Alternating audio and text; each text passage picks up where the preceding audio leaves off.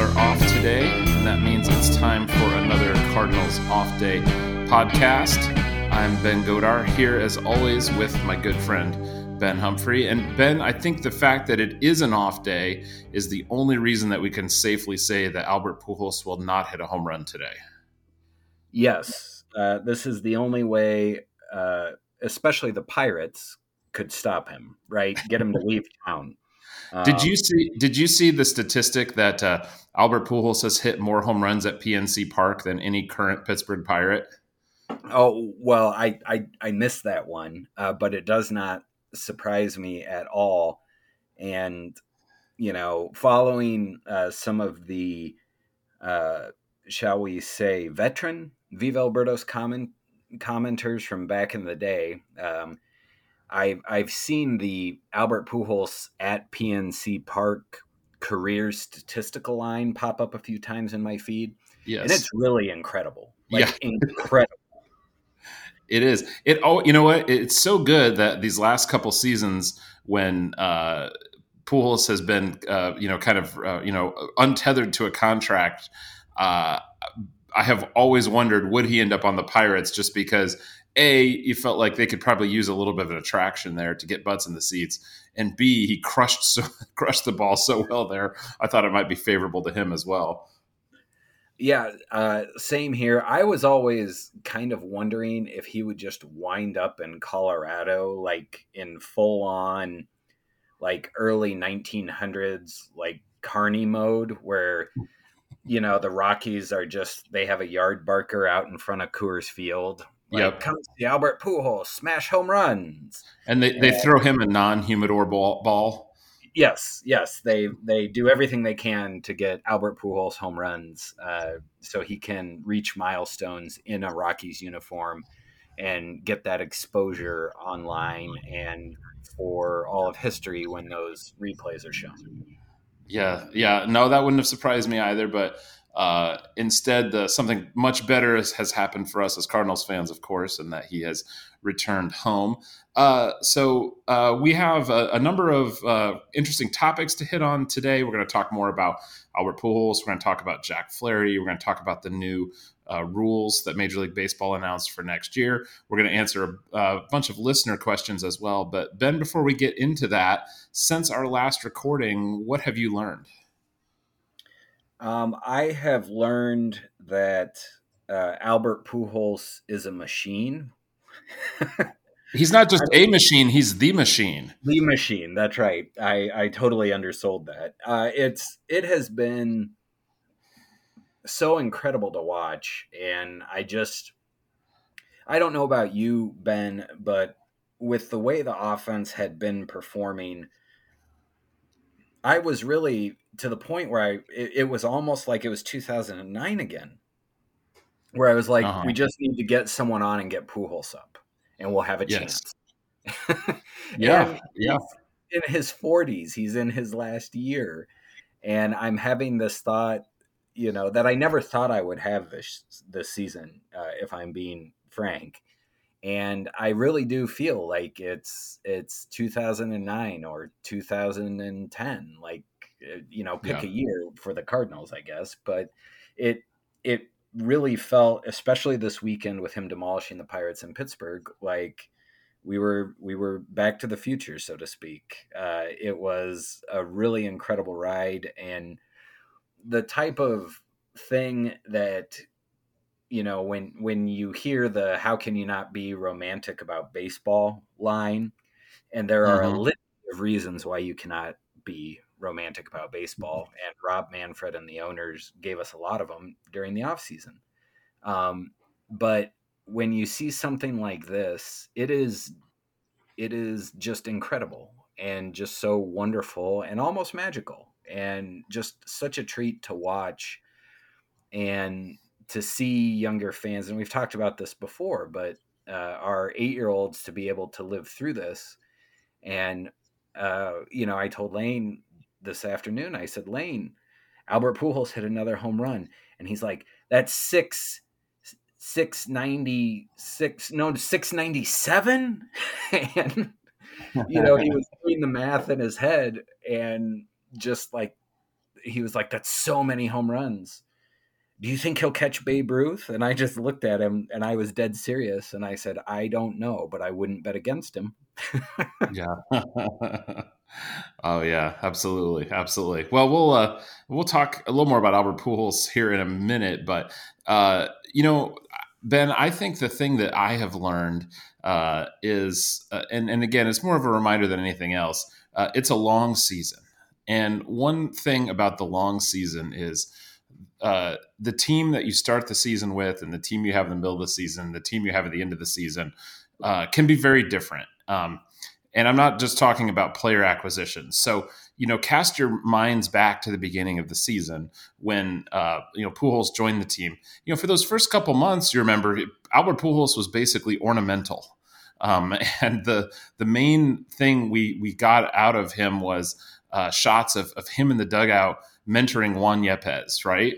And then, he'd maybe take a ceremonial at bat each series. And it really seemed like that was about what he was going to do, right? Well, now here in the second half, he is a major contributor and driver of this offense. And of course, Juan Yepes is in the minors. But, think back, I remember that, in April, May, there was a point where Dakota Hudson's ERA was 3, and I know I got some messages from fans because I had kind of made some comments about not believing him, and people said, "Oh, look how good he is." Well, of course, Hudson's in the minors now. Think about Tommy Edmonds' season; he was good, and then he was bad, and then he was good again. Think about Paul DeYoung's season; he was bad, he was good, and then he was bad again, right? And so I bring these up, and I remind folks of these things because over the last couple weeks, really in the last week more so, Devil Magic aside, the offense has been underperforming a little bit. Michaelis and Wainwright have had some rougher outings than they've had. And I know I've seen some kind of hand wringing, some consternation. And to me, I'm just not worried about it because this is just what happens, right? The way guys perform at the beginning of the season, the way the guys perform at the middle of the season, not necessarily going to be the way they perform at the end of the season. And so, we'll see. We'll go into the playoffs, and I think some of these guys are going to be at their best, and some of them are very much not going to be at their best, but they still contributed at some point during the season to get us where they are. So that's kind of what I've learned or been reminded of here lately. Yeah, it's a really long season. We have not quite a month, but we still have 3 weeks left. And, a lot of folks have started, with our interactions with fans online, they've started, kind of thinking about the postseason. And in a way, the season's so long, it's almost a little bit too early to be doing that even because the lay of the land will probably shift a little bit between now and the first pitch of the postseason for the Cardinals. Yeah, absolutely. I mean, we've for a couple of weeks been fielding questions about who's going to be in the postseason rotation, who's going to be in the bullpen, and we can certainly think about those things. And it is interesting to kind of cast your mind forward. But the reality is, injury and sudden ineffectiveness and things like that will probably dictate that, but in the next few weeks, and by the time it gets here, it'll be a pretty clear, almost foregone conclusion based on where guys are at right now. But it's hard to know where that will be even just 3 weeks ahead. So. Ben, why don't we dive in? And our first topic here, we already kind of hit on, was Devil Magic and Albert Pujols. And I don't know, when it comes to defining Devil Magic, Ben, I tend to think in terms of the famous Supreme Court decision on pornography. I think it would be hard for me to explain the parameters for Devil Magic, but I know it when I see it. How about you? I think that's 100% correct. And it's also one of those things where it's fleeting as well. Folks always talk about Devil Magic and it is not necessarily a permanent thing, right? No. Like I have no idea what Jeremy Hazelbaker is doing right now. Right. And the reason I don't, but we wish him well. We wish him well. I don't mean to make fun of him or anything, but I just use him as an example as someone who had an amazing run and then it was gone. Joe McEwing probably fits. He might be the original Devil Magic. Yeah. Stubby Clapp down there on the first baseline. Yeah. And so it's one of those things where you know it when you see it, but in this particular instance with Albert Pujols, it's not very hard uh, to see it. Uh, Not least of which the clutch hits, the big home runs. But I brought up before the game today, and we don't have updated splits after today's game, but everything's probably a little bit higher. I just want to go through Albert Pujols' first half versus second half numbers here. And I feel like this is the data that shows us devil magic, such as it exists. Yeah. In the first half, he was hitting for a 215 batting average. He is now in the second half entering play on Sunday against the Pirates. He had a 343 batting average in the second half. He had a 301 on base percentage in the first half. Entering play on Sunday against the Pirates, his on base percentage in the second half was 400. Oof. He had a 376 slugging percentage in the first half. In the second half, before today's game, which, keep in mind, he had some power hitting in this game. Yes, he certainly did. He had a 737 slugging percentage in the second half entering play today. Oh. And so his OPS in the first half was 676. His OPS in the second half is 1.137. And you like weighted on base average. I like weighted on base average. He was at 276 in the first half. He is at 476 in the second half. That works out to a weighted runs created plus, which is a park adjusted valuation of his offensive production. 100 is league average, below 100 is below average. Each point is 1 percentage point below or above average relative to 100. So in the first half, he was at 92 weighted runs created plus. In the second half, entering play today against the Pirates, he was at 214. That's devil magic, Ben. That is devil magic, indeed, indeed. Well, and the other thing, I think we often recognize devil magic in the improbable late game comebacks, and we just had two in a row versus the Pirates. We had one in the National Series. We had at least one in the Cubs series. I mean, we're starting to see these games where going into the eighth, going into the ninth inning, even if the Cardinals are down 3-4 runs, you start to not feel the game is over in the way that you would in the course of a normal baseball season. And a surprising number of times lately, you have been correct. and it's worth noting, Pujols is absolutely at the center of this, and absolutely, the most rife with devil magic right now. But you're seeing it kind of across the team as well, and I mean, it's thrilling. And of course, it reminds us of 2011, 2013, those, teams that made kind of deep playoff runs were buoyed by some pretty significant devil magic. Oh, absolutely. And, the other thing is the team sometimes runs out of it. But right now they're riding high on it. And I feel like Albert Pujols has really kind of become the catalyst. You kind of feel like the team is feeding off of him, and the comeback certainly feels more possible when he is in the lineup or available as a pinch hitter than it does when he is not in the lineup or he is already pinch hit and maybe come up short.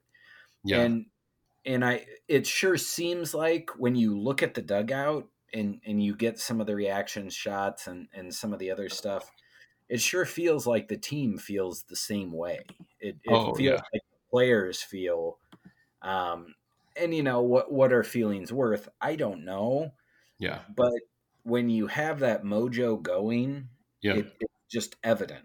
And it's clear that Albert Pujols has it going. It's almost as if coming back to St. Louis helped him, find his mojo and get it back again. And it's been pretty wild to see it play out time and again. Yeah, no, I agree 100%. And yeah, anytime they start talking about chemistry in sports, it always feels a little, it's hard to pin down. And it's one of those things where, yeah, teams that win tend to have good chemistry because they're in a good mood, and teams that lose don't because they're in a bad mood. But yeah, you look at this team, and they've got these legends, at least two of whom are retiring, who are being kind of lauded with accolades everywhere they go. They've got a guy who is, threatening for the Triple Crown. You've got you've got Lars Nootbaar there, just having the time of his life. you Yeah. know, you've got pepper grinders in the dugout. Yeah, folks are obviously having fun. So yeah, I think like Devil Magic, it's hard to quantify. It's hard to know how much that's worth, but it's definitely better than just kind of trudging through. And so I hope we can just continue seeing this joy and this Devil Magic continue all the way into the playoffs. Ben, shall we move on to something perhaps a little less magical in Jack Flaherty? If we must, we must, Mr. Godar. All right. I almost forgot. We did have one question on Pujols I didn't hit here. Steve Gloriad asks, I think an underrated aspect of Pujols is that opponents are reluctant to use their lefty specialists against our lefties in high leverage situations. We saw it in the comeback against Washington. Do you think that will be a factor in the playoffs? And I'm just going to jump on that one, Ben, and I'm going to say I think Steve is right to an extent, but I think it goes beyond just Albert. I think it gets back to something that I know you talked about on the last episode, and we've kind of touched on before, which is just that Ollie Marmol is really leveraging platoon splits kind of up and down the lineup.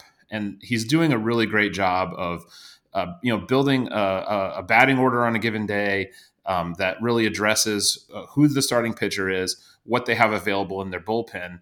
And when we get into the late game situations, if it's a chess match, it just feels like Ollie more often than not is winning. And he's forcing them to put in exactly the reliever that he wants, either to face the guy who's already in the lineup or to face somebody he's been planning to bring in that situation, since that morning. Would you agree with that assessment?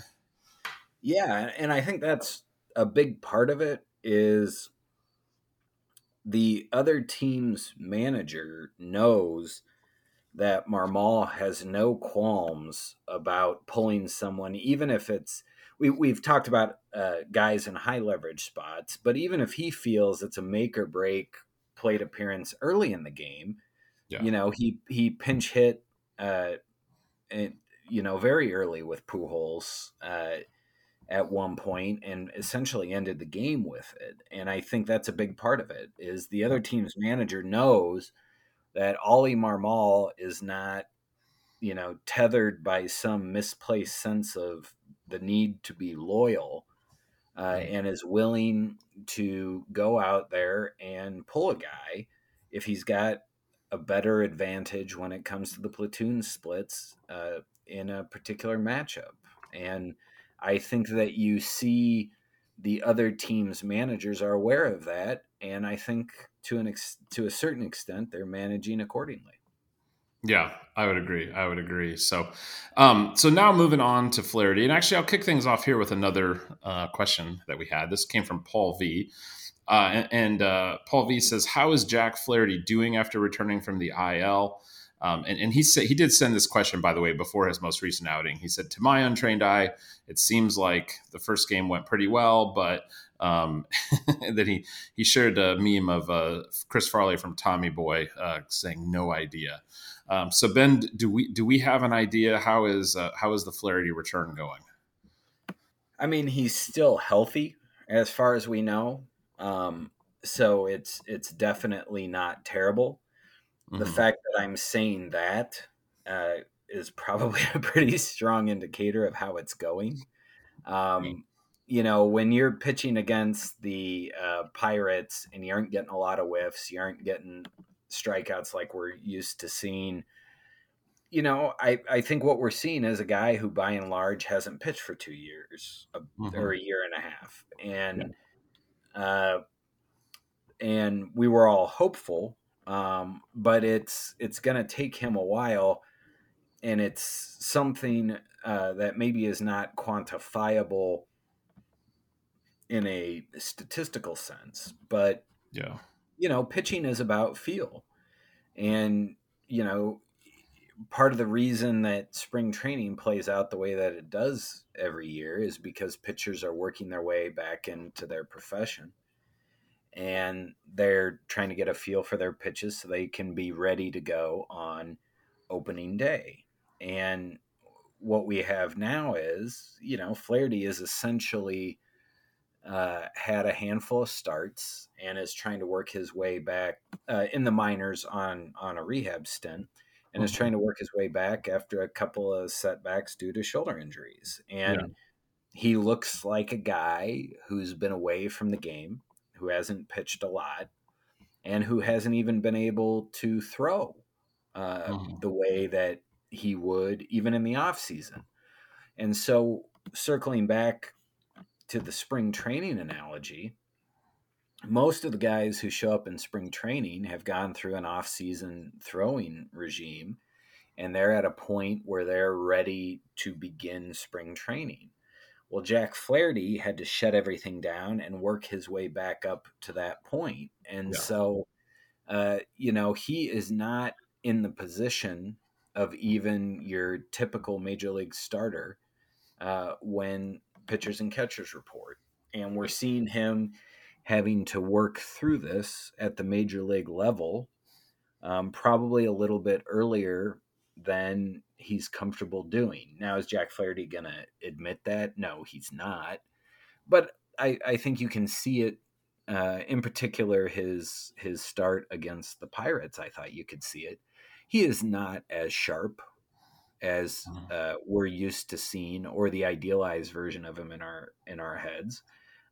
But as you said, Ben, it's a long season, and we've got Yeah. a few weeks left, and he's going to get every opportunity to show that he is ready and able to be effective in the postseason. And if he is, I mean, I think the team's going to go with him.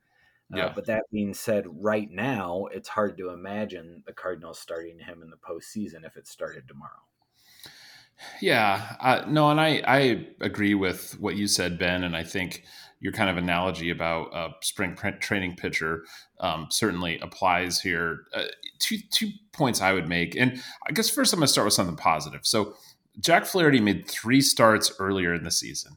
He faced 15 batters, 16 batters, and 11 batters. All right, going 3 innings or 2 innings in each start. His two since returning this September, he's faced 23 batters in each start and thrown a full 5 innings. We haven't seen any crazy velocity fluctuations or anything. So to your initial point, he looks healthy now. He looks healthier than he did earlier in the season. So we have to be excited about that. Obviously, this most recent game against the Pirates was a bad game. He walked 4 guys. He gave up 2 home runs. That's bad, but we also know that's one game. I feel like a lot of what we do is, talking about what's a small sample size and what's a true talent level, right? And you and I, Ben, try to be as smart as we can about this, and know which statistics are most likely to be meaningful and which trends we can take to heart, which things maybe are small sample size. And Jack Flaherty is a guy that we just really can't do that kind of analysis with at all. And it's hard with any player because whenever we kind of try to assess someone in their true talent level, even as good as a measurement might get, it's always a moving target because the skill of the player is always changing, and guys do get better and guys do get worse, even as you're trying to zero in on where exactly they are.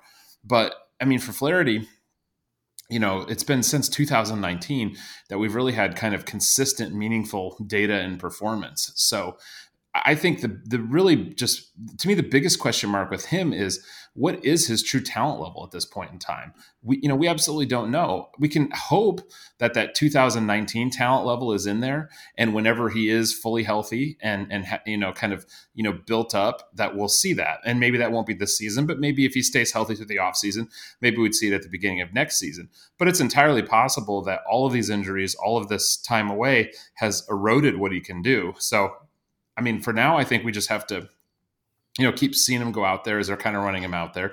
They've got a big lead, so in the division, so they can certainly, give him give him a little rope, and let him kind of work some things out. Then the best case scenario of that is, he starts performing really well, and he is a piece. Yeah, maybe not a starter in the postseason, but certainly an effective bullpen piece. But who knows? We may find out that true talent level just isn't there, or at least that it's not going to be, that performance wise, it's not going to be there the rest of this season. Yeah, and that's a very good point, and I think this is, in my mind, bringing him back at the end of this season. Yes, the team wants to see if he can be Jack Flaherty in October because they don't have one of those like bona fide shutdown ace types.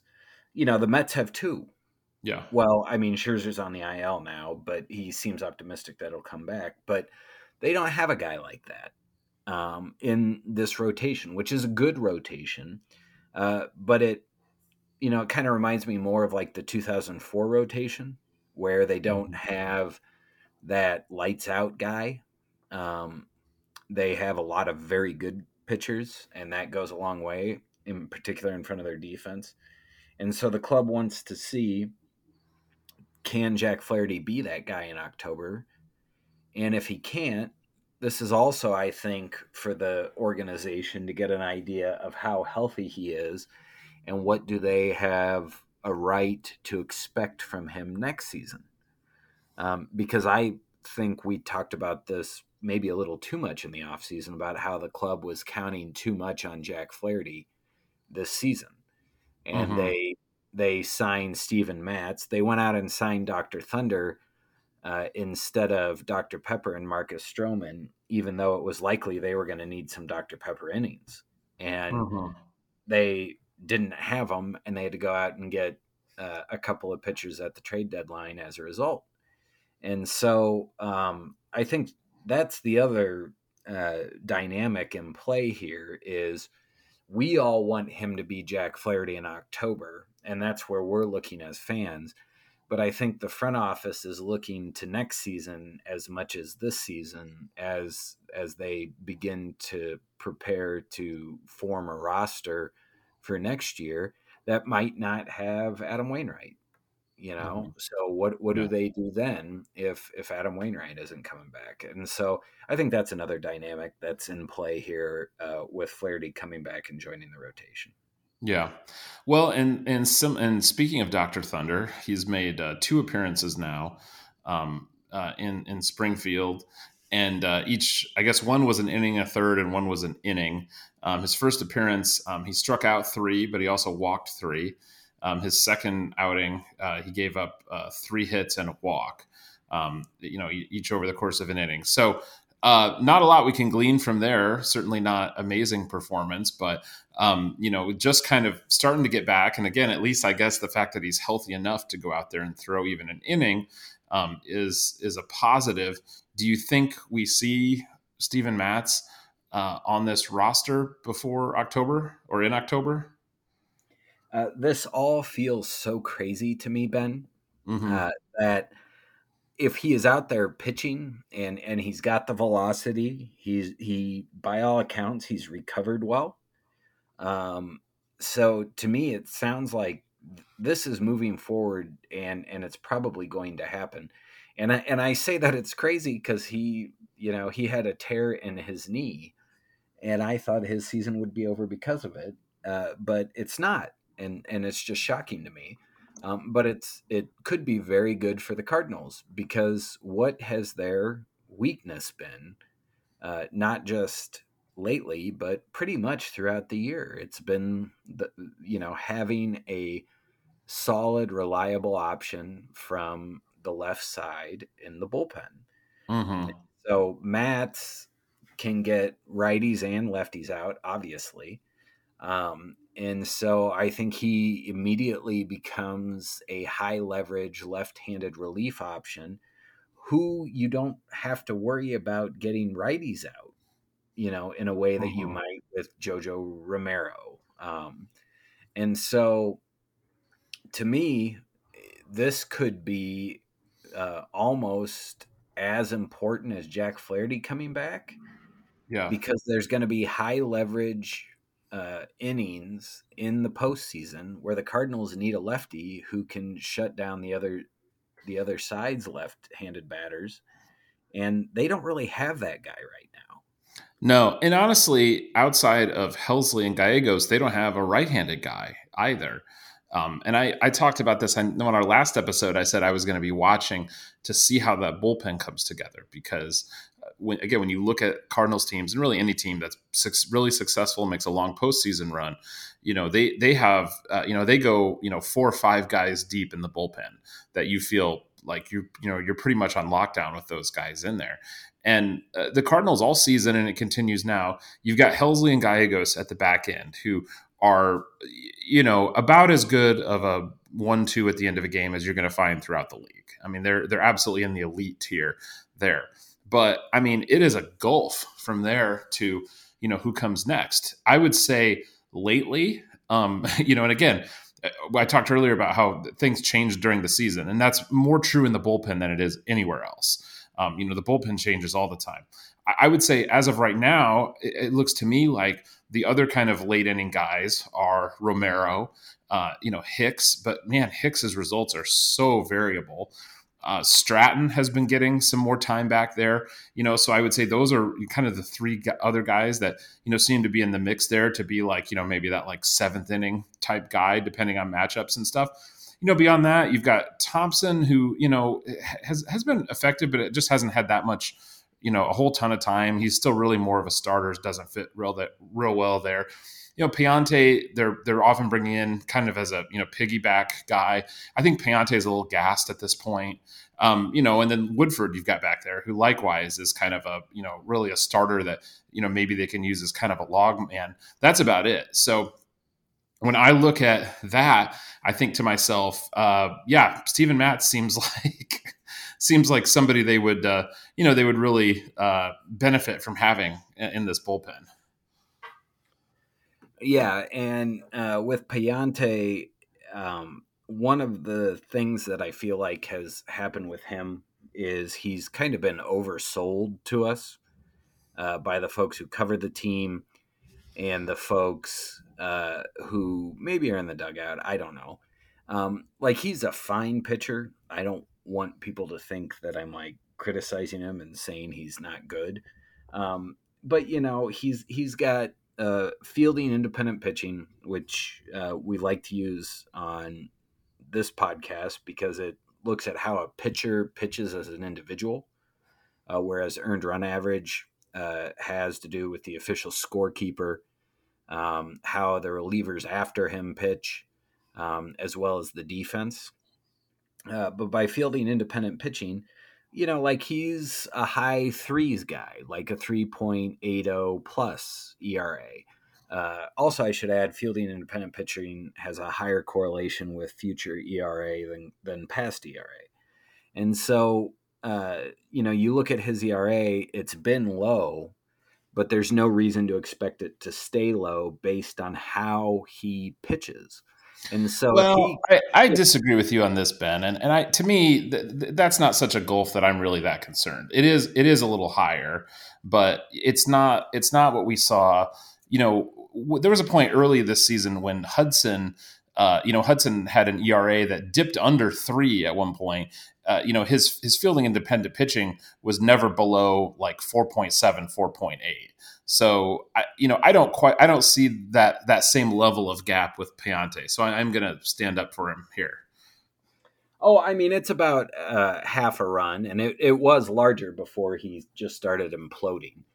And like the bottom line though is he also doesn't miss bats, and that's the thing is, you can't trust a guy who pitches to contact because he's not good enough to strike guys out. And if he's not good enough to strike guys out, you don't want him on the mound in a high leverage situation as a reliever in October. And that's Piante. Well, yes, but if you're talking about the Cardinals, you have to trust guys who pitch to contact because that's about all they have in the rotation and in the bullpen. I mean, Helsley and Gallegos are really the only really high strikeout guys in the in the bullpen. And Flaherty is really the only starter that has that kind of potential. So, I think I agree. I'm really not disagreeing with you there. I think he's, just like any of these guys, in their bullpen, it's, even in these bullpen guys are still tend to be more pitch to contact type guys. And it's a risky profile. Yeah. And I would, the risk involved with him, I wouldn't trust him as far as I could throw him. And I'm getting older and older by the year, and I could not throw him very far. And so, there's a limited, there is absolutely a limited set of options down in that bullpen.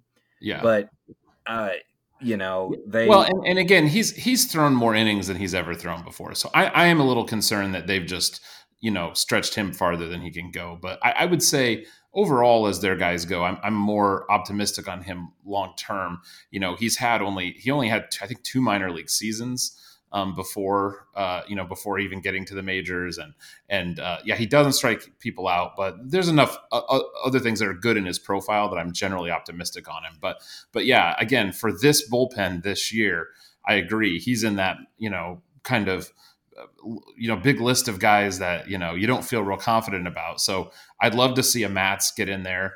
I haven't really been following. Have you followed anything about what Cabrera's done since he's returned to the minors? Because that's another guy that, oh my gosh, if he could return to what he was for the 2 years before this year, that would be an amazing shot in the arm. I have not, because he just looks so washed. Yeah, he really does. But if getting back to Payante, if I had to choose between Jake Woodford and him right now, I would choose Woodford, because Woodford walks less guys. They both strike out the same amount, and Woodford has a more realistic left on base percentage. I look at those two, and I'm just kind of like, you're both, not terribly good. So if we are in a situation where they're having to turn to either one of those guys in an important situation in October, the Cardinals are hosed. That's not a position you want to be in. Right. No, those guys can only be there for we had a bit of a implosion with the starter. We need somebody to hopefully cover the 4th and 5th. We know they're going to give up some balls in play. We hope they find fielders, and then we can eventually get to the rest of the bullpen. Yeah. And it's it is one of those situations where it does make me wonder how Marmol would handle that. If he has a starter go awry, is he going to maybe do something similar to the way La Russa would approach that in 2011, where he's going to have a Fernando Salas come in as essentially the mid-game closer? He would come in relief of the starter in a terrible spot, and more often than not during that run he was successful. And then La Russa would have more of a long guy type start the next inning. And I'm genuinely interested to see how Marmol approaches that. Well, I think he will, because even just within the last few weeks, we saw, I can't remember who the opponent was, but we saw Helsley come in the 7th. Because the heart of it wasn't against the Braves. I think it was in that Braves series, and the heart of the order was coming up. And so he brought Helsley in then. So we've seen moments like that just make me think he will make the kind of the right call there. Although it could be tougher to do that now that Helsley has a really bitchin' closer intro. Yeah. Yeah. Do they, if they have him start the 7th, do we get the blood red hell in Busch Stadium intro, or do they just play him like a normal reliever? That's a great question. I feel like I've never seen those really played other than at the start of the 9th inning. I don't ever remember those in the middle of an inning, but who knows? I could be misremembering. Well, Ben, why don't we move forward here? And our last kind of main topic we wanted to hit on today which is not really Cardinal specific, but I think something we all had in our minds. As you probably saw, the Major League Baseball announced on high that there would be three kind of major rule changes going to effect for next year. And one of our listeners, Alex Wasilik, asked us about this. He said, "Are you guys in favor of the proposed new rules, like banning the shift and imposing a pitch clock?" And really, it was kind of those two rules, and then the larger bases, I think, are basically the three rules. So Ben, what are you thinking? I really like the idea of the pitch clock, and we have experienced it because we live in a minor league town when we have gone to ball games, and so when I am at the game in person, I do not like the pitch clock because it makes the game go too fast. If I were watching, say the Cardinals playing in Pittsburgh next year, I will probably like it because it's making the game go more quickly. And so I think overall, I'm probably going to be in favor of it. Yeah. I would say I honestly I really like it in person too. I know you and I have talked about running into instances where we've bought a beer in maybe like the top of the seventh or something, and then suddenly there's like 2 outs in the ninth, and you got like half a beer left, just because it goes so. It really the game can actually go so much faster with the pitch clock that it's like it violates your sort of internal clock for how long baseball games take, and that has absolutely caught me a couple times this year. Or you look up at the scoreboard and like do a double take that like it's as far along as it is because the game just moves at such a pace. But I mean, I love it. I'm really 100% in favor of the pitch clock. Yeah, and the other thing is, there are some studies that show it has a negative impact on velocity. And so you could see a reduction in some of the miles per hour that pitchers are throwing, which could help with contact and help with offense, the other things that Major League Baseball is also trying to achieve. And Yes. so I think the pitch clock is overall going to be a positive thing. Mm-hmm. Now, one of the things that I think is going to be really interesting to see, and it's related to the pitch clock, is you can only throw over to try to pick a runner off so many times. You have two, and then if you do it again, you have to get the runner right. And Right. so what has happened is, and Baseball America has covered this in depth on their website. They've done a really good job. And what has happened is, lots of ball players are running in the minors, and they're stealing more bases, and the success rate of stolen bases has gone up. I think it was in the 60s, and it's gone up, to like the mid 70s. So around 75% was the last I read, Mm-hmm. and so that is something else that Major League Baseball has wanted to do. Fans like stolen bases. And, you and I grew up with the Whitey Ball St. Louis Cardinals. I suspect some of our listeners did as well. We really like stolen bases as well. Yeah. And so that is another effect of the pitch clock, at least down in the minors, is it has helped spur an increase in stolen bases. And you know who else likes the stolen bases is Dan McLaughlin, because every time a runner gets on base, he says, "Oh, you think they might get the running game going here? They might get the running game going here." And he's been saying that for years, but you know what? They don't get the running game going there. But now they might, with both the pitch clock and also these giant bases, these bigger bases, which Ben, what I love about the bigger bases, to me, it's such a like clever and elegant solution, right? Because they don't want to change the distance of the base path. Like that kind of starts to feel like this has been codified forever. That feels like it would be changing something. But I know they said even just, I believe it was Theo Epstein I saw talk about this. When they kind of started considering, well, what if we made the base bigger, that effectively shortens the baseline. And he went around and asked, many people who'd been in, baseball for years, and asked him, what's the dimensions of the bases? And they didn't know. And I didn't know. I mean, did you know? What do you think about this as a change? I thought it was pretty clever because when you pair it with the pitch clock, you're cutting down a couple of inches, which did not have much of an impact in the minors, but I think at the major league level, you're dealing with guys. It's so much more of a close play more often than in the minors, if that makes sense. Yeah. I think it might move the needle a little bit. The other reason that I'm in favor of it, Ben, which is, I think, more unrelated to what a lot of folks are talking about, I think it's going to make the game a little bit safer for everyone too. I've definitely seen that noted, and I've even seen statistics that were fewer collisions at the bag at first base in the leagues that had the larger base paths or larger bases. Which let me also say, I think it's stupid that Major League Baseball doesn't have the safety bag that right. Yeah. I think every other level does. I don't understand that. So if they are unwilling to do that, which is the most common sense solution on that front, this is a very good, I guess, consolation solution.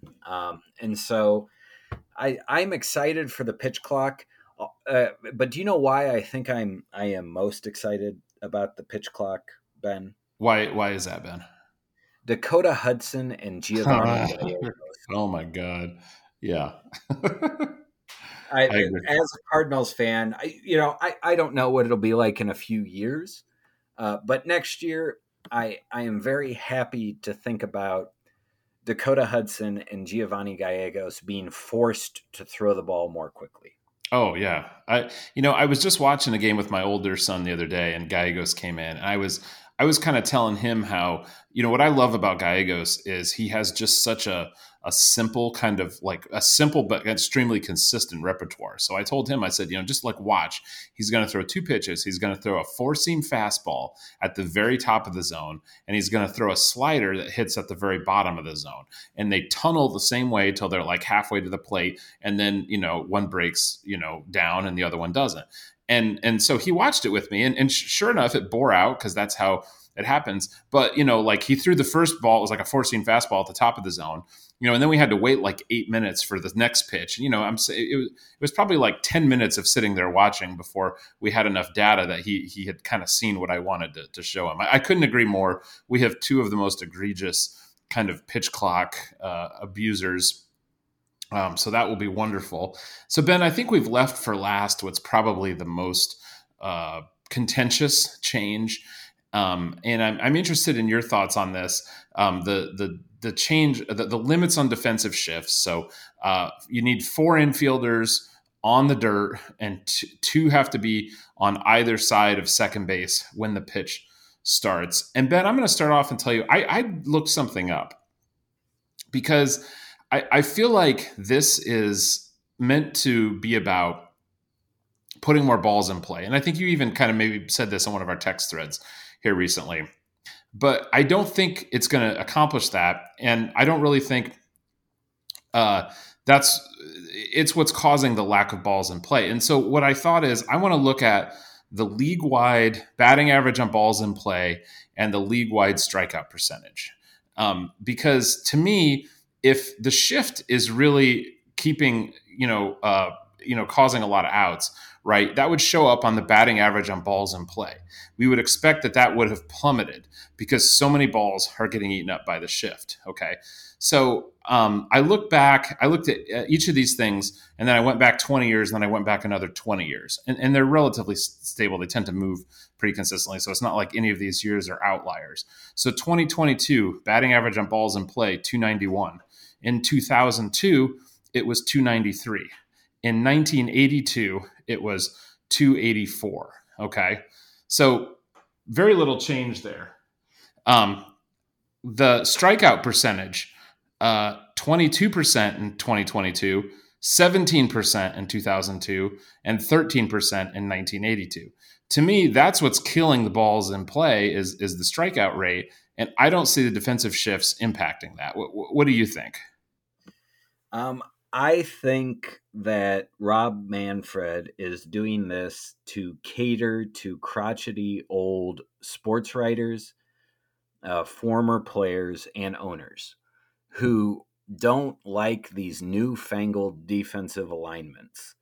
The players should be in the field where they've always been, regardless of where players hit the ball. That's the philosophy behind it, in my opinion. I think this is purely for aesthetics. And it's so someone who is watching the game on television at home, when someone hits the ball up the middle, your mind tells you, my mind still tells me, oh, that's a hit. But then a fielder, almost without fail, swoops in, makes the play, throws the guy out because they've been shifted so that they can make that play because that's where players hit the ball. Yeah. And so I am with you. I think it probably will help some left-handers who sell out for power.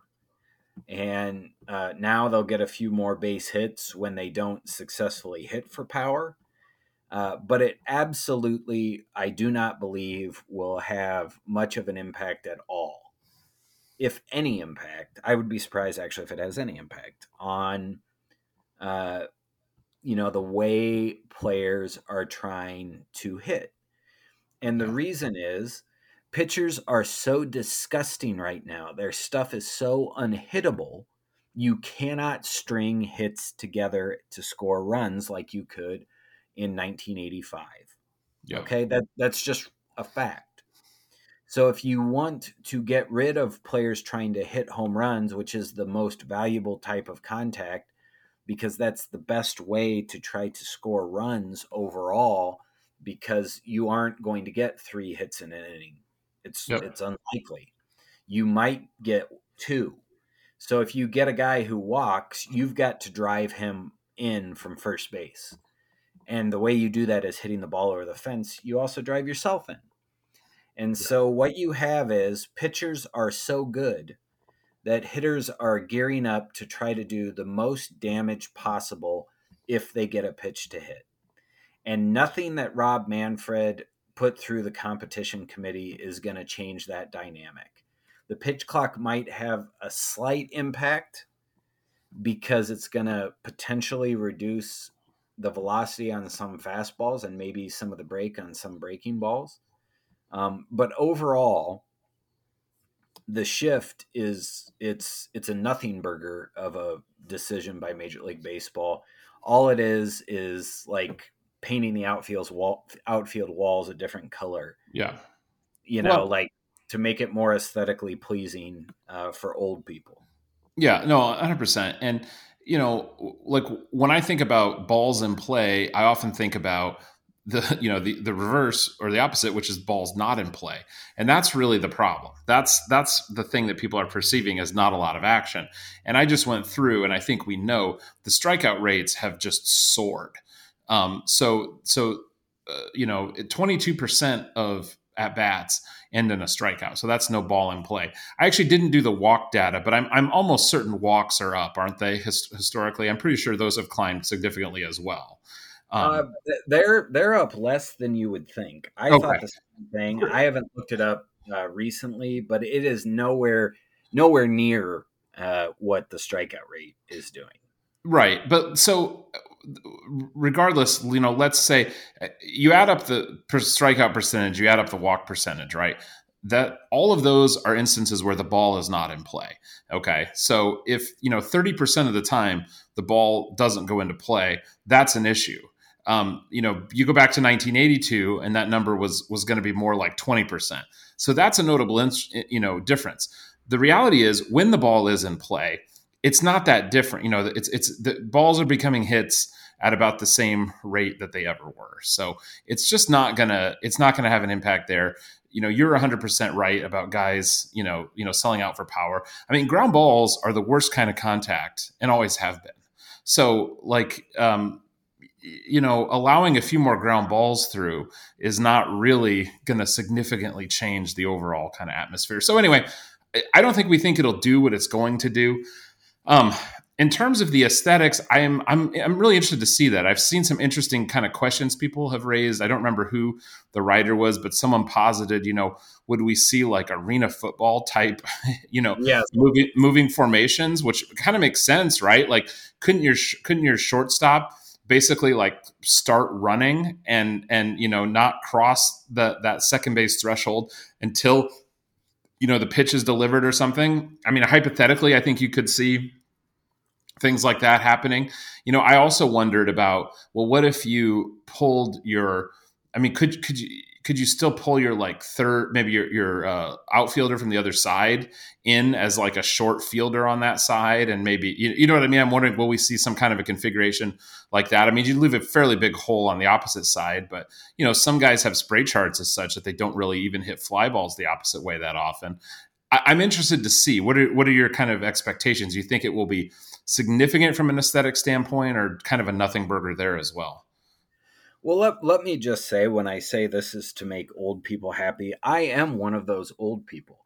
I want to sit on my couch and say to my wife, Ozzie Smith would have gotten that, and have her just look at me like I don't care. And but that being said, to me, I think one of the problems has been the way that the people who cover the games have approached the shift. Mm-hmm. They don't Yeah. that like BS Midwest, right? Like, we have to listen to Jim Edmonds drone on and on and on Yeah. about text messages and everything else, when it would be much more interesting to get a reset of the defense, to see where guys hit the ball, to engage me on the strategy of what is going on the field right now. Right. Instead, and KMOX is one of the most horrible broadcasts to listen to in this regard, because John Rooney and Ricky Horton hate the shift, and for years they've pointed out when the shift has been beaten. Yeah. But they're much less vocal when the shift works, and they also give us no context on why a team might be employing the shift they are employing against this particular batter.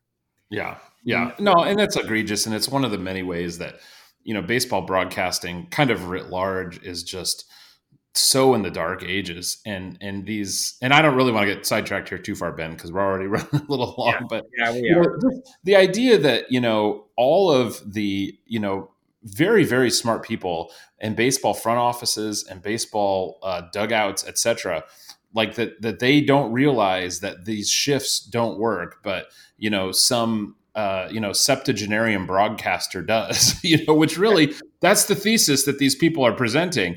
And it's like, point me to the team that's doing it the way you're saying it, first of all, at all, and then point me to the team that's doing that and is successful. It doesn't exist. So anyway, I don't want us to get too far down the road there. Right. But so what I'm saying is, instead of engaging the audience and bringing us into this on a batter by batter or pitch by pitch basis, which would be pretty easy to do because we've seen some broadcasts do it and it's interesting. Yeah. And I think that's a part of the problem. And so I think at the end of the day, you're going to have that more traditional feel, which is what they are going for. And, and I don't even know that you're going to have that much, because, you're still, so let's say you've got a left-handed batter up, your shortstop just has to be like one step, to the third base side. So they're still essentially playing up the middle. They're still going to gobble up that ground ball straight up the box. That guy in the second base spot, he can't be, 5 steps out into short right field. He has to be on the dirt. But really, I don't think it's actually going to change that dramatically where guys are playing now. And then it's not going to change the results that much either. No, it's just going to be, Tommy Edman or the second baseman is no longer, in that rover, that slow pitch softball rover position, like in shallow right field. Yeah. And that is a weird thing. And I mean, at the end of the day, I don't think it will have that much of an impact. I think it'll help like Nolan Gorman. It might help Tommy Edman and Dylan Carlson as well. You know, when Yeah. they're batting against right-handed pitchers.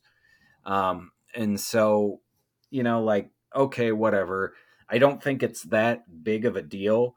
And I think some of the conversation about it has been a little bit over selling what this is and what it's going to do. Yeah. Because I don't think it's going to have that much of an impact. Yeah, absolutely. And again, they have been testing it out at some of these minor league levels. There's not reports of drastic changes one way or another there. So I don't think we'll see those either. So, all right. Since we are running a little long, we'll dive on into the questions here. We've already hit a couple of those. Thank you, everyone who sends us questions. You can always do that on Twitter at Cardinals Off Day. That's probably the easiest way to do that for us. So, first question we have here is from Trenton. Do you guys still think O'Neill is on the trade block this offseason?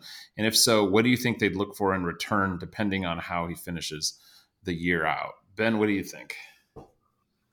I think they will listen on O'Neill. At this point in time, he's an enticing player. I think they would probably get, frankly, probably like a couple of relievers, maybe a prospect who's in the lower levels who profiles as a future reliever. To me, or they'll get a scratch ticket low level hitter. I mean, to me, this seems a lot like the Matt Adams trade, if we're looking for an analogy. But O'Neill has a higher upside, so maybe you get a prospect with a potentially higher upside.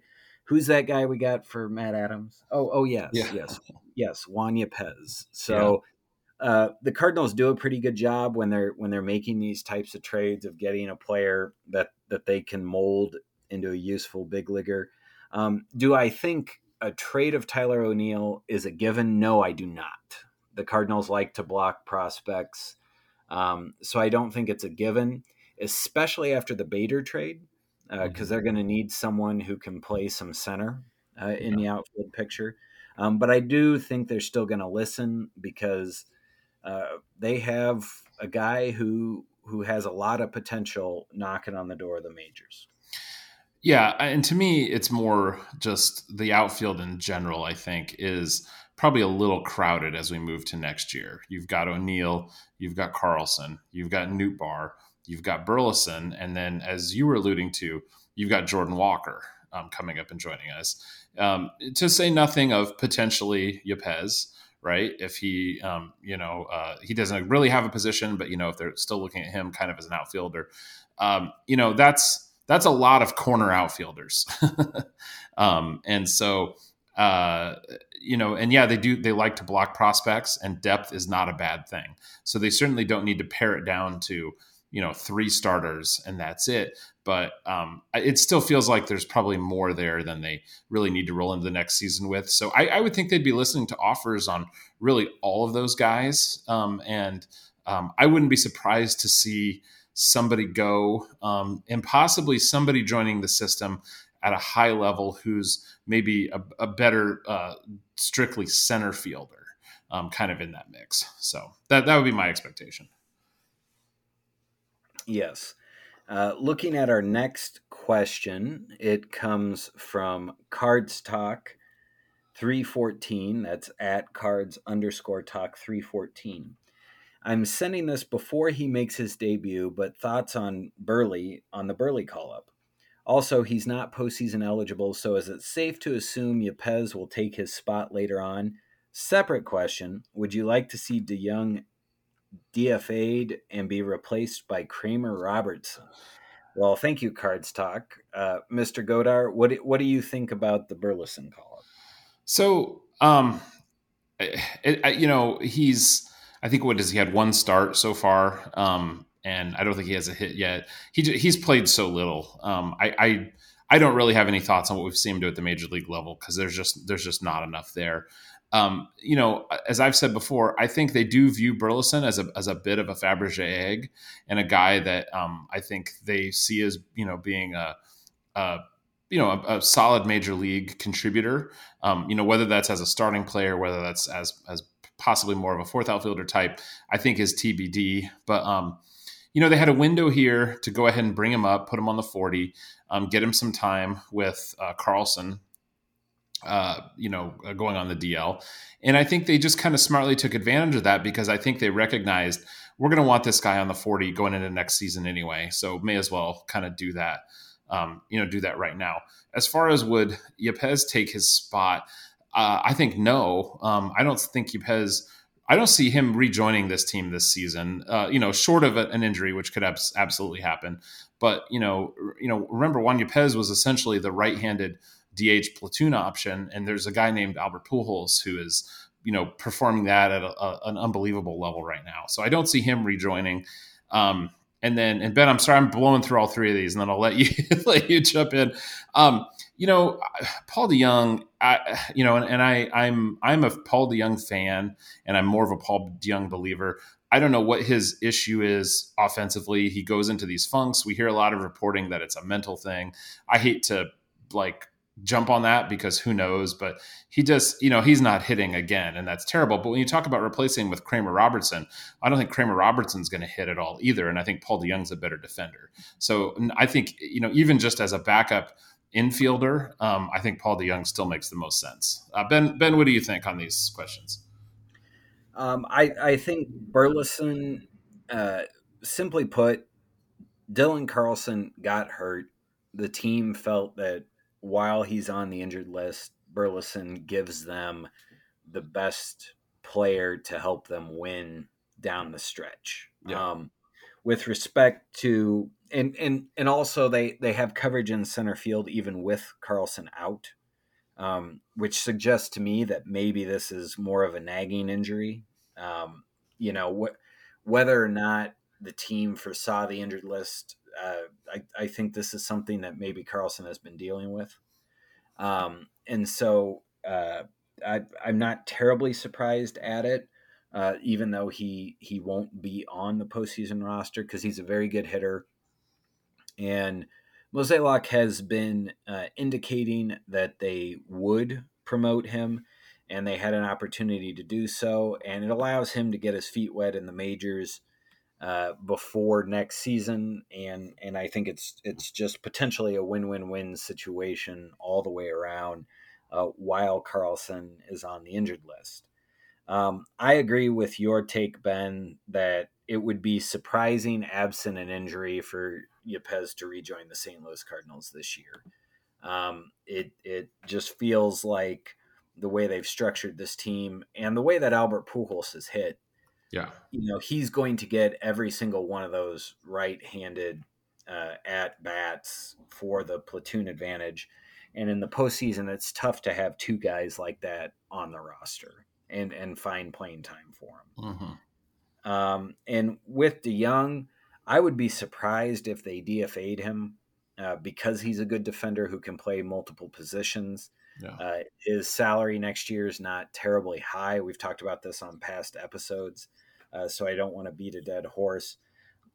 Kramer Robertson has been passed around the majors, and no one seems to want to keep him. Yeah. And so I don't think anyone particularly wants to keep Paul DeJong either, but he has a guaranteed major league salary that I don't think the Cardinals will just eat. And with his skill on defense, I think he still could be a player who gives the team some production moving forward, even if it's just as a bench infielder. And I would be surprised to see them cut ties with him in that way. Yep. I agree. So Sachin Parikh asks, how has this season for Gorman, O'Neill, Donovan, and Carlson affected their 50th percentile and 99th percentile projections for their careers? Ben, what would you say? I am going to say that Gorman's 99th percentile, in my mind, has gone up.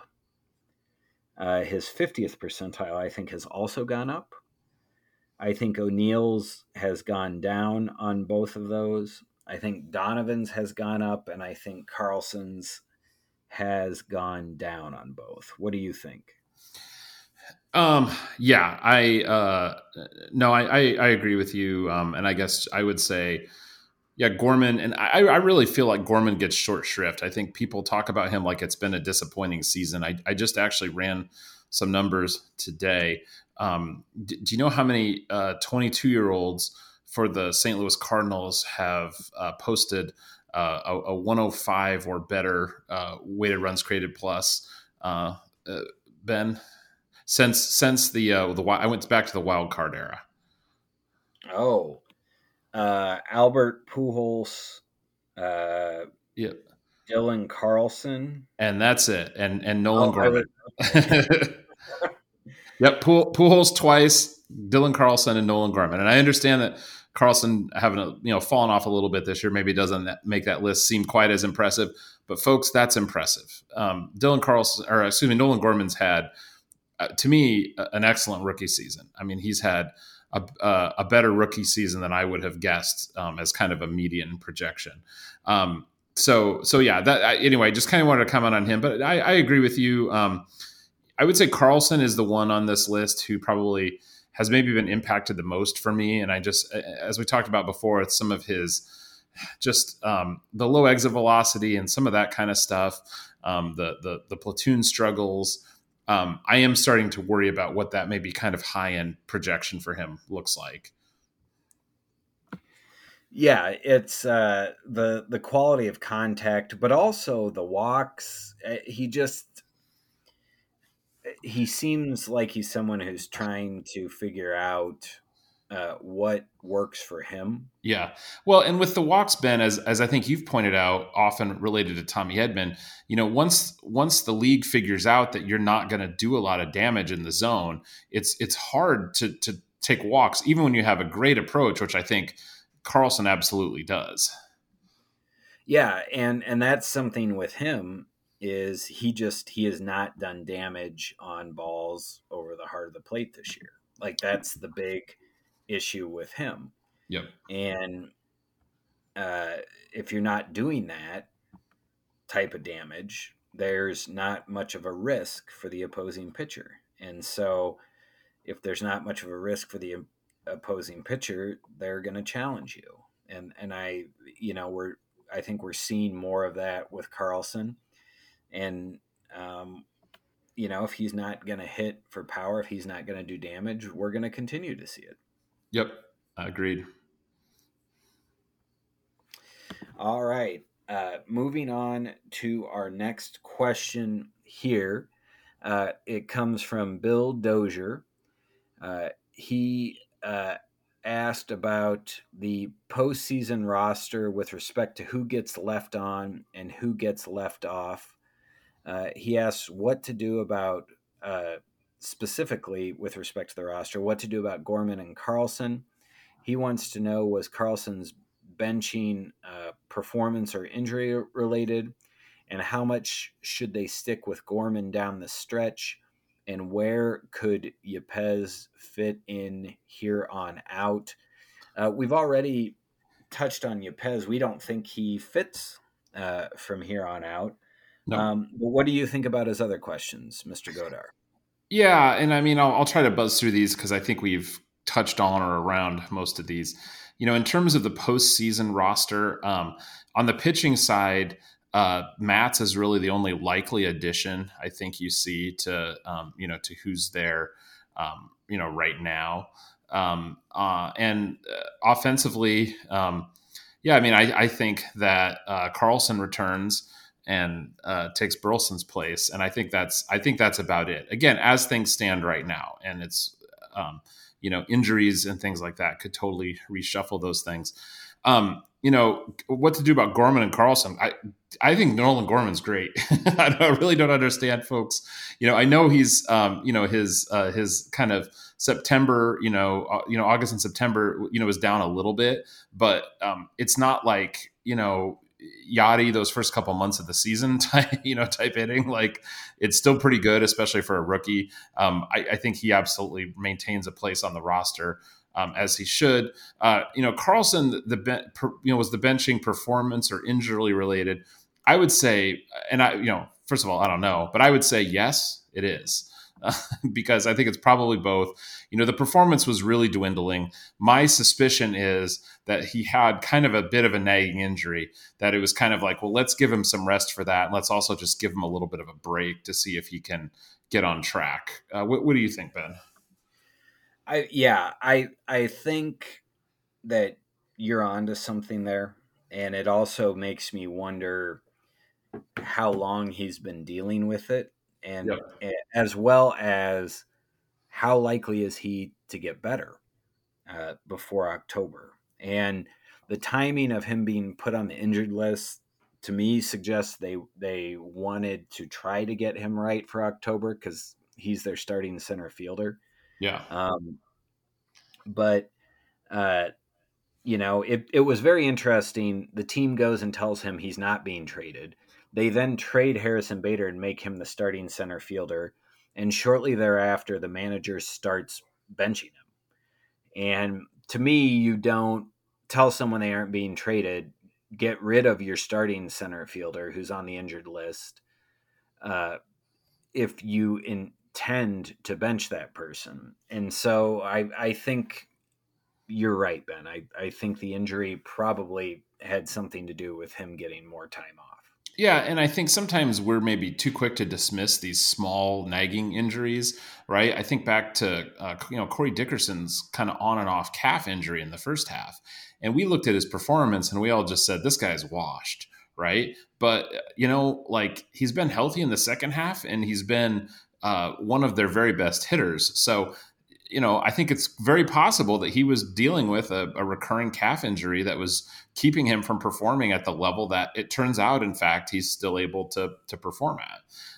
So, with Carlson, if he had a nagging injury that was, impacting him, hopefully this time off will help him recover from that, because there's certainly a better team with, an effective Dylan Carlson as their center fielder.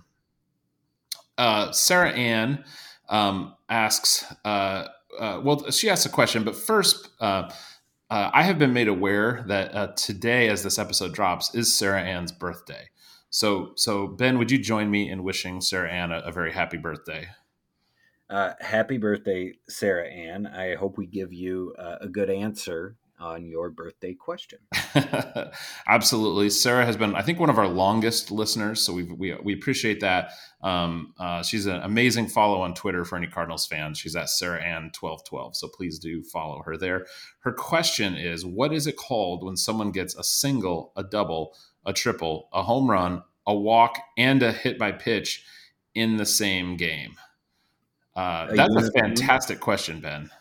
Yeah, I think it's called a unicorn. Is it? Yeah, because it's a single is one, double, triple, home run, walk, and hit by pitch. That's 6 plate appearances right there. Yes. So how many games does a player get 6 plate appearances? Not many. And it's 6 plate appearances without an out, and then with 6 different outcomes without an out. Right. And so I did not run the Baseball Reference play index to see if anyone's ever done this before. Did you do that, Ben? Oh man, I didn't. I totally should have done that. But I mean, it is something. I have never watched a game where this has happened. I was thinking about it when I read the question, and I've never heard of it happening. So I was that's how I arrived at unicorn, because I've never seen a unicorn either, Ben. Yeah. No, I haven't either, and now I'm regretting that I didn't run this, because I think I could do this on the play index and find this. I think you're right. What's interesting is the hardest to get at that would be the hit by pitch. That's the thing that happens the least frequently. So you have to do that. This reminds me a little bit of back at Viva El Birdos, I wrote an article about Fernando Tatis's 2 grand slams in the same inning, and I think and kind of crunch some numbers and probabilities as best you can there. And really, the most difficult thing about doing that, it's much more difficult to come up twice in the same inning with the bases loaded than it is to hit 2 home runs in the same inning. So you know what I mean? It's kind of similar in that you think about hitting those 2 home runs and like, oh my gosh, imagine doing that. But if you look back, and quite a few players have hit 2 home runs in the same inning. It's reasonably common. But again, like, for the bases to be loaded, you at a minimum have to be the fourth hitter up in the inning, and then it has to come all the way around to you again. And when you look at the number of innings in baseball history where that many players bat, it's tiny. So that's what makes some of these real like unicorn things so unusual. Like, and I can't remember the name of the Cardinals minor leaguer, but who had the home run cycle, right? Yes. Same thing there. 4 home runs in a game is pretty rare, but to come up in exactly those situations is just even more unusual. Yes. And uh, just even in this particular situation, as I said, like even batting 6 times in a game, that's Yes. only a handful of times each season that a player is going to do that. And so you would have to have everything break correctly. You would have to achieve the cycle plus 2, and so that's extremely difficult. Yes, absolutely. Absolutely. All right. Moving on to our next question. And uh, we are, and we have already addressed a few of our questions earlier in the discussion. So we are on our last one, and we are each the fathers of sons, Ben. So I feel like we're highly qualified to answer this question from Wrist Pumpkin. My son was born on September 8th. Then Yachty hit 2 home runs, but the Cardinals lost and Pujols didn't homer. Is he going to be a good luck charm or not for the playoff run? Wrist Pumpkin Jr.'s track record, I think, speaks for itself over the last couple of days. What do you think, Ben? I think so. I think so. And I was touched by this question. And first of all, Wrist Pumpkin, congratulations. Ben and I are both fathers of sons. So yeah, I don't know if this was your first or not, but welcome to the club. And so, you know what? It reminded me, Ben, and I'm going to get a little mushy here, folks. So you might want to skip ahead if this isn't your thing. But it is very special when you can watch baseball and watch the team you love with your with your children, and really with any loved ones, with friends, with parents. It can be the same with anybody. And it just made me think about how there are moments that I remember that I wouldn't remember otherwise, because it was a game I went to with my kids, or a game we watched on TV together. Maybe it was like the first time they noticed something and appreciated something and got excited about it. So there's just a number of moments like that that really are kind of like cemented in my mind, because they were there. So, that Yachty hit 2 home run game, that was a pretty cool game. And it might be the best single game performance we see of him in his final season. But I think in reality, it's one that I might not remember long term. But Wrist Pumpkin is going to remember it because, obviously his son was born that day. And so he's always going to associate those two things. And that's really cool because that's a cool game to remember. And just to have that, that to kind of pin it to. Yeah, it absolutely is. And the the fun thing about this is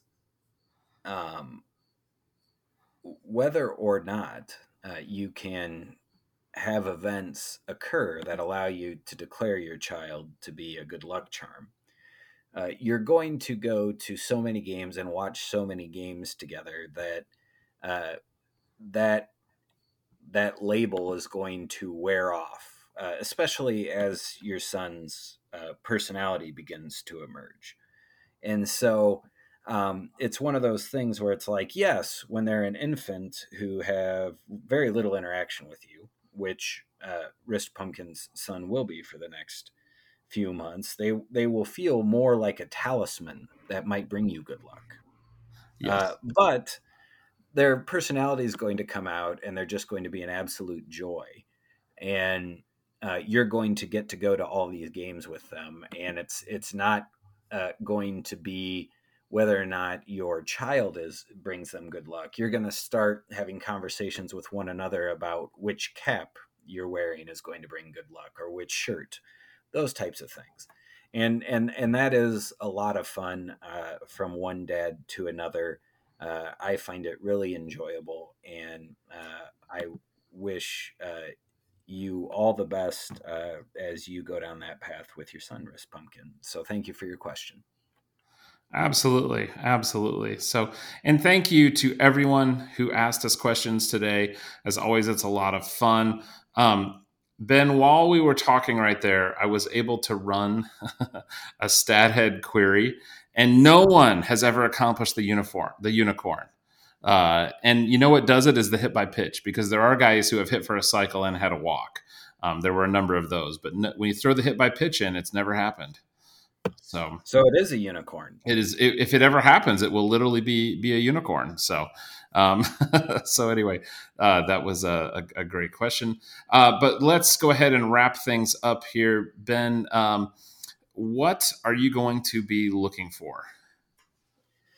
I'm going to be looking for basically health reports on Matz, Flaherty, and Carlson, because we're to the part of the year where the runway is getting very short for them to be able to be on the roster and effective in October, and it begins with their health. And then I'm going to be watching for swings and misses from both Matz and Jack Flaherty, because the Cardinals need them to be able to get swings and misses both down the home stretch in September and if they qualify for the postseason in October. And so that is what I'm going to be paying the most attention to, is Steven Matz and Jack Flaherty being able to induce whiffs. All right.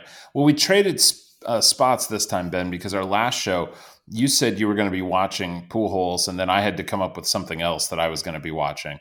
But since you chose something else this time, I'm going to be honest and say I'm just going to be watching Pujols because, like, there is just nothing I'm more interested in than seeing what he does. And as you said at the beginning, we're back to that feeling where it's not even really just hoping he can get to 700, but these last two Pirates games, I felt that feeling when he came up, like, oh man, Pujols is like, this is a good thing. Like, Pujols is up now. We're going to do some damage. We're going to get back in this game. And it happened both times. So that is what I am going to be watching for. I assume most other Cardinals fans will be as well.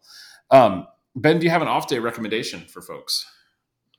My off day recommendation for this week is going to be the Baseball America podcast episode that they published at the end of last week on the rule changes.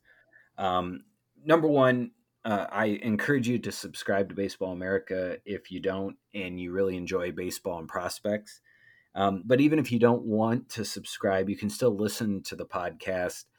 And they do a very good job of running down the articles that they have written on the rule changes. And I highly recommend giving that a listen because I think it'll give you a better idea, shall we say, of what to expect from the rule changes in Major League Baseball next season. Yes, excellent. That is a very good recommendation as always. So my recommendation, and honestly, Ben, we've been doing this show long enough now. Every now and then I recommend something and I'm like, did I recommend this before? And I can't remember. So tell me if I have. I'm recommending the movie The Catcher Was a Spy. Did I recommend this on the show before? No, I don't believe that you have. But okay. You've recommended it to me personally. Yeah, and so this is a film. It was a 2018 film, but it kind of had a pretty nominal distribution. I don't think it was really where people could see it until 2019 or 2020.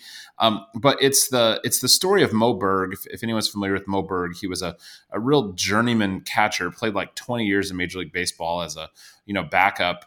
Was kind of just sort of an odd duck, really noted as an intellectual. And then during World War II, and even before that a little bit, was a spy, like actually a spy for the United States, and did some truly crazy stuff.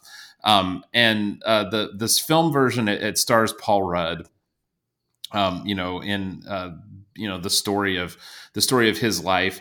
It's not like a perfect movie by any means, or maybe like an amazing movie. And it got kind of middling reviews, but I'm a much bigger fan of it than a lot of people are. I've always found Mo Berg pretty interesting, and just really as kind of a telling of his story. I thought this is a lot of fun. I mean, who doesn't love Paul Rudd? It's got a great cast, like Paul Giamatti and Tom Wilkinson, and a whole bunch of other just really great casts throughout. So anyway, that's one that I would recommend checking out. It might even be on Canopy, the like kind of public library video streaming service. I think I might have seen it on there. I don't know where else it is. Anyway, that is my recommendation. The Catcher was a Spy. Ben, anything else before we wrap it up? No, I am very excited to see Albert Pujols hit his 700th home run in a Cardinals uniform. And like all of you, I'm going to be watching with great anticipation. Yeah, it's funny. I am going to at least some of the games in that final home series at the end of September and the first day of October. And I went from thinking, well, he's not going to hit 700 home runs, to thinking, oh man, maybe I'll get to see him hit 700 home runs. Now I'm like, I think he's going to hit it before that series. So it's been quite a turnaround. But looking forward to the rest of the season and going to see those games. Thank you, everyone, as always, for joining us. Thanks to Devon for the theme music. Thanks to Dan for helping us out on social media. And we will see you all on the next Cardinals Off Day. Go Cards!